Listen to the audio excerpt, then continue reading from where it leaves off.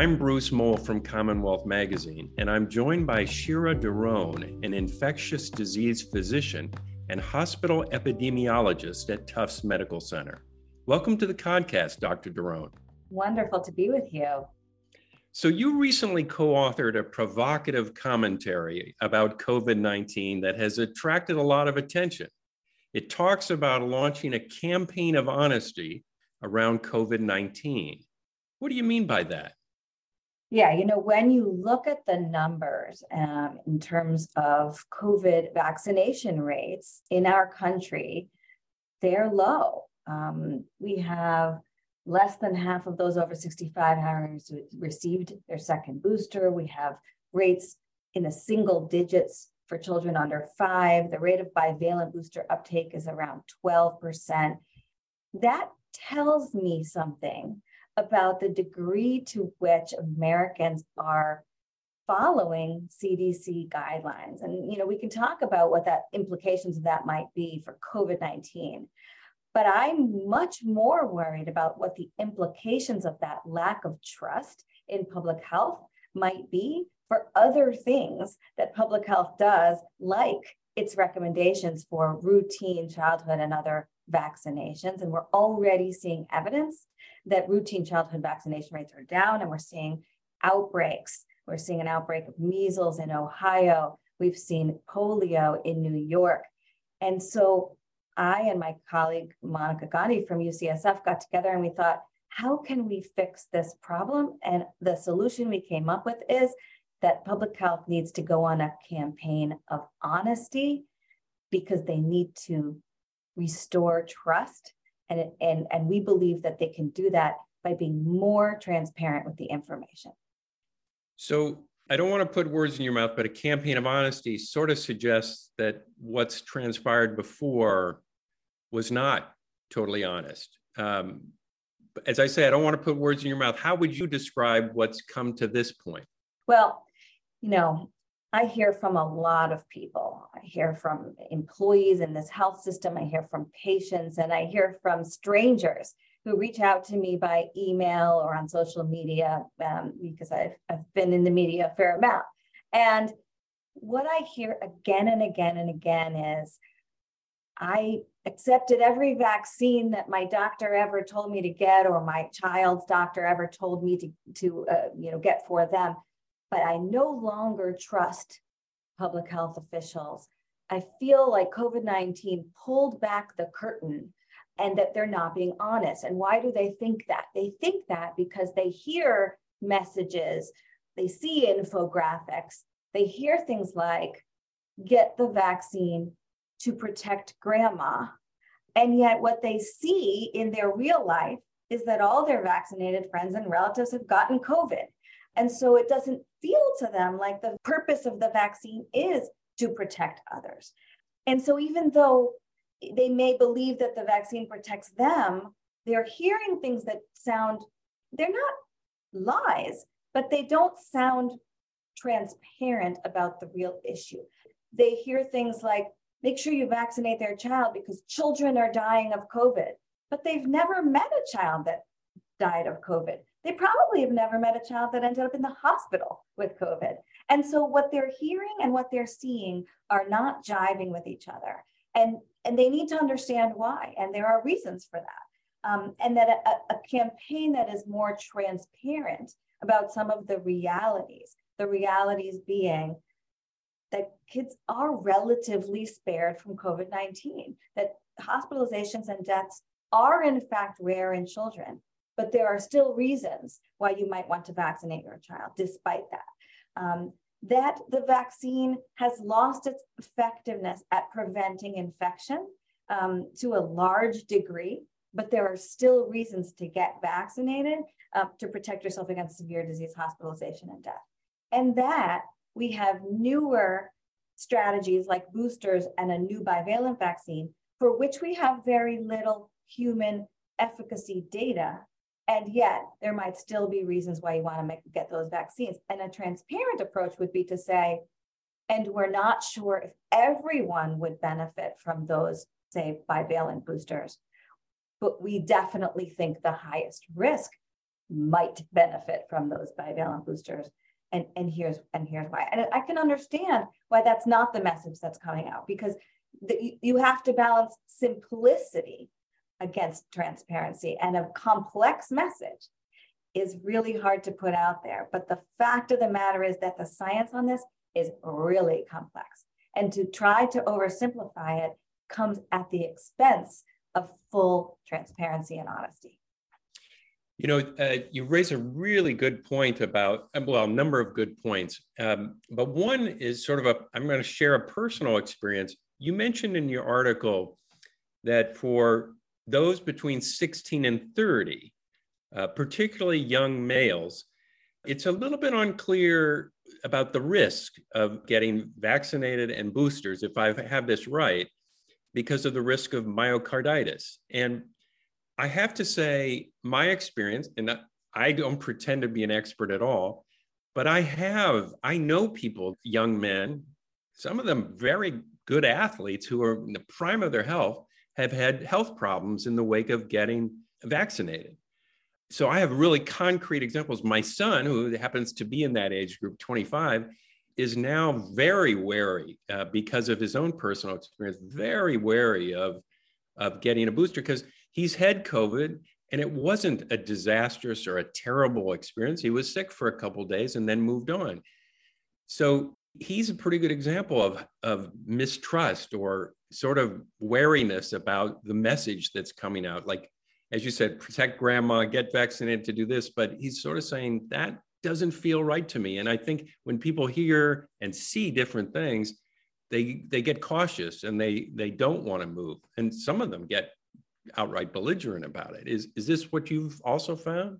Yeah, it is. And when I talk to people one-on-one, I'm able to say that, I've watched every single meeting of the advisory committee on immunization practices. And certainly the CDC did weigh myocarditis risk from vaccines against the risk of acquiring COVID. And I fully agreed with their assessment that the risk having a bad outcome from COVID in that age group is worse than the risk from that initial series of vaccination. But as time has moved on, we now have a situation where essentially almost every person in that age group has had COVID. And we're talking now about what's your risk of a bad outcome from COVID, having had COVID, having already had the first vaccination series. The men in the age group of 16 to 30 are now being recommended to get their fourth shot. And we don't have those risk benefit analyses. For many of them, it's their fourth shot if they've had the booster and now are recommended to get the bivalent. We certainly don't have a risk benefit analysis that says, if you've had 3 shots, what is the chance that you're going to have a bad outcome from COVID versus what is the chance that you're going to have myocarditis from the fourth dose that you get? That's the nuance that's different from some of the earlier messages. Things were so much more clear-cut in the early days of the vaccine rollout. Most people hadn't had COVID, and the vaccine was 95% effective at preventing even infection and therefore transmission. But that risk-benefit has completely changed now that everyone has had COVID and the vaccines don't reliably prevent infection and transmission. Completely changed. Yeah. So the other issue that you raised about vaccine passports and mandates for vaccines at schools, colleges, and universities. Talk a little bit about that. You said that's another thing that doesn't work. Why? Yeah, I think everyone should be vaccinated, certainly with the primary series. So it's not that I don't want people to be vaccinated. And I thought there was a place for those vaccine mandates and passports, again, in the early period of the vaccine rollout, when those vaccines protected people from infection and transmission, when they made places safer, and when what we were looking at was a lot of people who were hesitant, who were then going to get COVID and take up a hospital bed. But again, because things have changed so much, because the vaccines don't prevent infection and transmission, so they don't make a place safer, because it's now rare for most people under the age of 80 to end up in the hospital or dying from COVID, the rationale for those mandates or those passports has changed a lot. And, I think any employer, any school can make its own decision, certainly, about whether to have a mandate. But I also think that it's causing rifts in society, it's causing anger, it's causing people to further dig their heels in, further mistrust government, public health, CDC, FDA, because now it's become something that they want to fight against. And if you take that need to fight away, again, I think that's an important step towards increasing trust in public health. What kind of reaction or feedback have you gotten to your campaign for honesty? Well, it's been pretty robust. I've had many comments sent my way, and they're really quite extreme on both sides. Actually, I would say that certainly a lot of people saying, thank goodness somebody that works in medicine and understands public health is being forthcoming about the things that public health experts should say and be honest about. Some people say, this is it, this is the plan, this should work, CDC, please listen. Some people say, great idea, but not doable. And I get that, right? It's not doable for public health officials, for the CDC to be that nuanced because the message would be too long. You can't fit it in an infographic.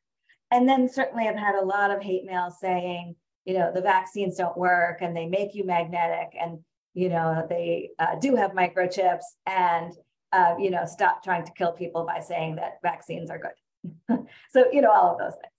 Yeah. In the comments that were left attached to your article, it's interesting. There's a wide range of opinion, but it also seems like you've got a big challenge to do this because people are very mistrustful. And maybe that's the people that are actually taking the time to say something, which sort of a self-selecting audience, let's say. But it does seem like it would be a long road to sort of start to build this measure of trust because, some people are just sort of saying, I've had COVID, I've gone through it. It hasn't been that terrible for me. And I can see why someone who is more at risk might want to take more precautions. But I don't know, there's just this strong tension about it. And I guess I feel like you've got your work cut out for you. Yeah, I mean, a lot of responses were, it's too late. There's nothing you could do to restore my trust in U.S. public health officials. But that doesn't mean that we shouldn't try, that they shouldn't try. And, that people like me and my colleague that wrote the paper shouldn't put our voice out there and hope that some public health officials, hear our idea. I consider it catastrophic. How extreme it has become, particularly, I'll just reiterate how many people have said, I always accepted vaccination before, and now I never will again. Many people have said that to me. So many, I mean, probably hundreds. And that is a disaster. If we have made people think that vaccines in general are bad, because of the way we communicated COVID vaccines, we have a serious problem on our hands. One of the comments on your piece raised the question of whether the COVID vaccine is really a vaccine, the way most people even think about it. Because most people, I think, again, this is a layperson talking to you, so please correct me, that a vaccine is going to prevent you from getting that disease to a large degree. And as you pointed out, with the COVID vaccine, that's not the case. So is it? I mean, I was struck by that. It's not even a vaccine, and people are trying to sell us on it that it's a vaccine. I hadn't really heard that before, and I found it really interesting too. I saw that. I disagree. All of the vaccines that we have out there that we've ever had have a variable degree of efficacy. The pertussis vaccine, for example, is one I know because my child was fully vaccinated and got pertussis. And so I discovered that it only has 85% effectiveness at preventing pertussis. The flu shot, a good year is about 40% effectiveness at preventing infection. So many of the vaccines that we take A, because they might work. They are more likely than not to work. And B, because even when they don't work, they often do prevent severe disease. hospitalization and death. And ultimately, if a vaccine renders an infection mild, then it is doing its job. I think we actually, hindsight is 2020, we can't go back, but I think we actually made a mistake way back at the stage where the FDA told the vaccine manufacturer, the COVID vaccine manufacturers, what the outcomes of the trials should be. And we can never reverse that. But way back when, we got the genetic code for the virus in January of 2020, and the vaccine manufacturers started working on the vaccine.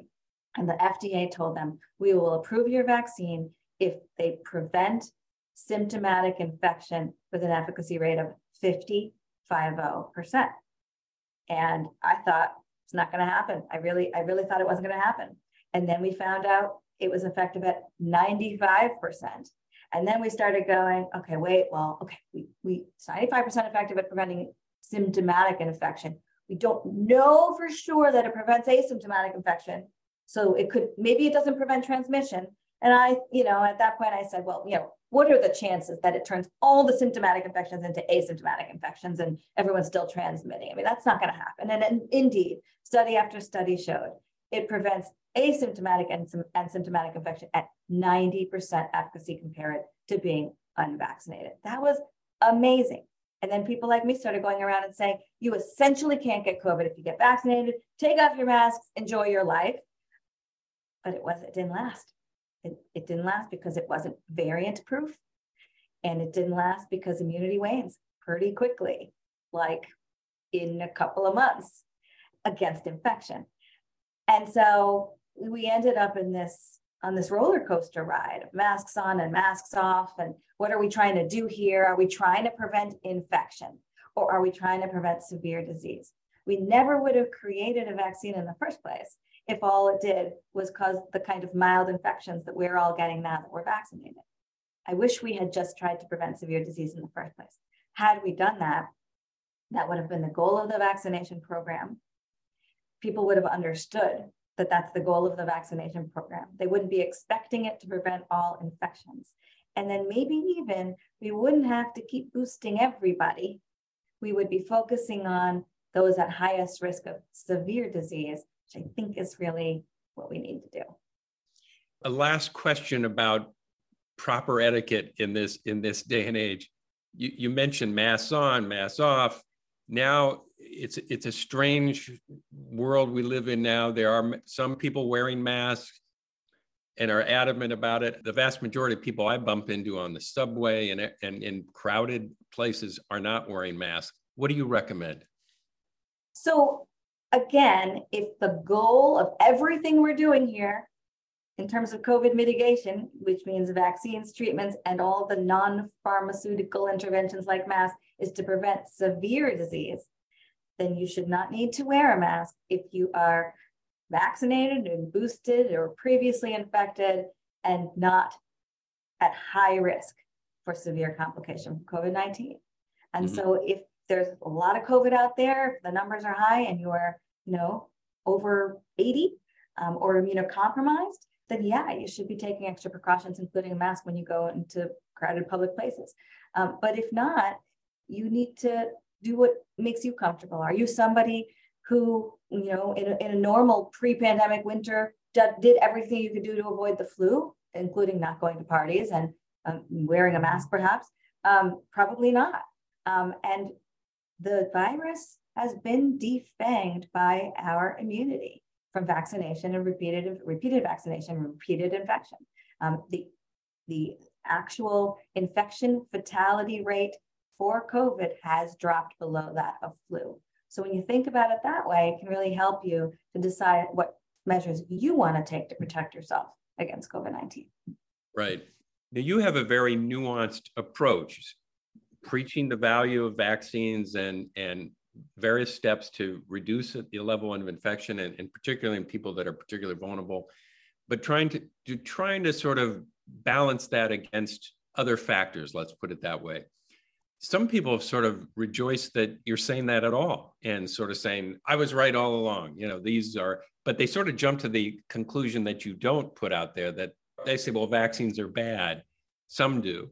You're not saying that at all. Just to be clear, you're not saying that at all. You're saying, well, I won't put words in your mouth. What are you saying? You're saying vaccines are a good thing that we should use, but sensibly, right? Immunity has always been our only way through the pandemic. And we were going to get through it, even without vaccines, we were going to get through it with immunity by getting infected, and we would have lost a lot more people had we done it that way. You want to see the virus first by seeing the vaccine version of the virus, because that is the safest. But with repeated vaccination and infection, we have built as a society an immunity wall that has brought us to a much better place.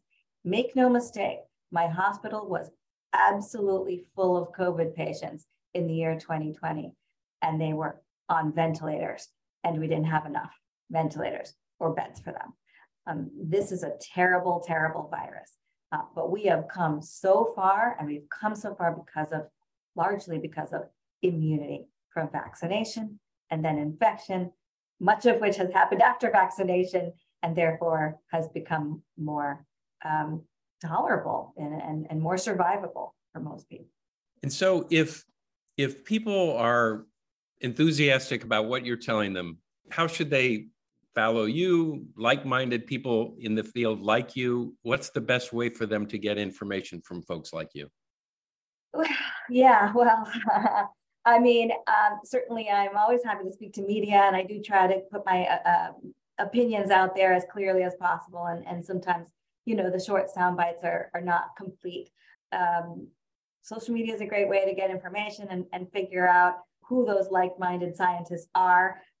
You have to be careful because some people are actually spreading misinformation. And it is really hard to tell these days, really hard to know who's telling you their opinion that's based on science that might differ from somebody else's opinion that's based on the same science versus who's telling you something that's really based on nothing. It's really, really hard.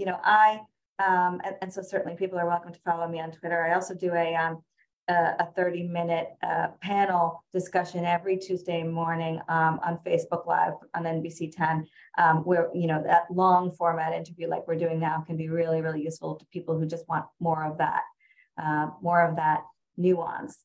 I don't envy people who aren't experts in the field, who are trying to sort through all of the different opinions. I think that in a future world, everybody would have a primary care doctor.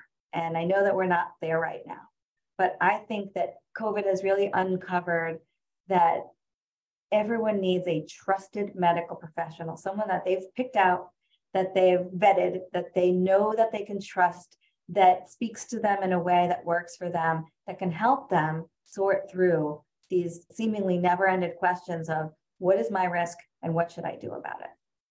Dr. Shira Doron of Tufts Medical Center, thank you very much for your time today. I really appreciate it. It was very informative, very interesting. And to our listeners, we'll see you again next week. Thanks.